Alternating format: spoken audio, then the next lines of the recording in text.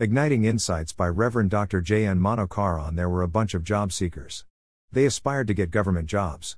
One scamster, knowing their desire, took at least 28 people and were made to stand at different platforms in the New Delhi railway station every day for 8 hours for a month to count the arrival and departure of trains, counting the number of coaches.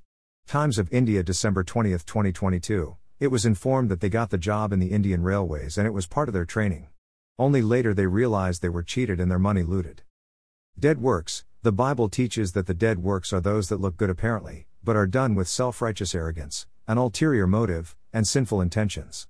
These are dead works because it does not lead to life but to death.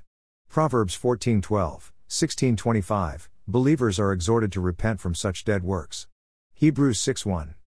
No result. Though energy and time were spent by these 28 youngsters, it did not have any profitable or worthy result.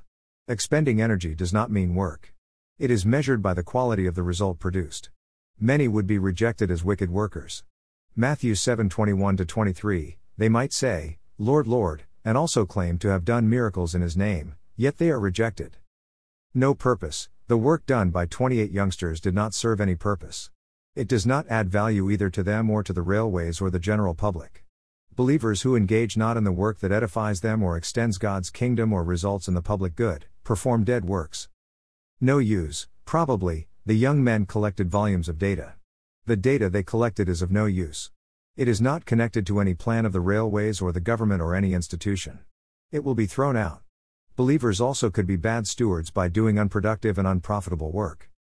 Repent. God calls believers to repent not only from sin but the sin of performing dead works, and wasting energy, time, and resources given by God.